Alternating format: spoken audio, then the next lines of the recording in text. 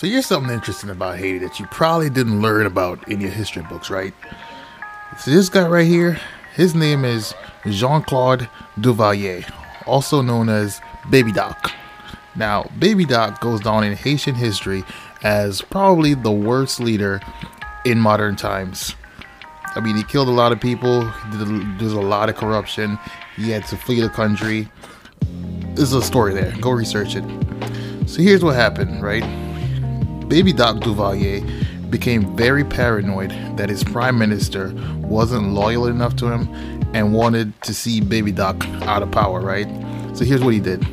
He sent a whole bunch of his henchmen down to the prime minister's office to execute him. One of the worst days in the history of Haiti, and you've probably never heard about it in the history books or in your classroom. And you gotta ask why that is. Does it have anything to do with a little three-letter agency called the CIA? Or maybe it was the French CIA, the DGSE? Or maybe it was Interpol? No, you won't hear about it in any history books because it never happened, folks. See, what I just described is the January 6th riots when Baby Doc Trump sent his henchmen down to the vice president's office to try to execute him.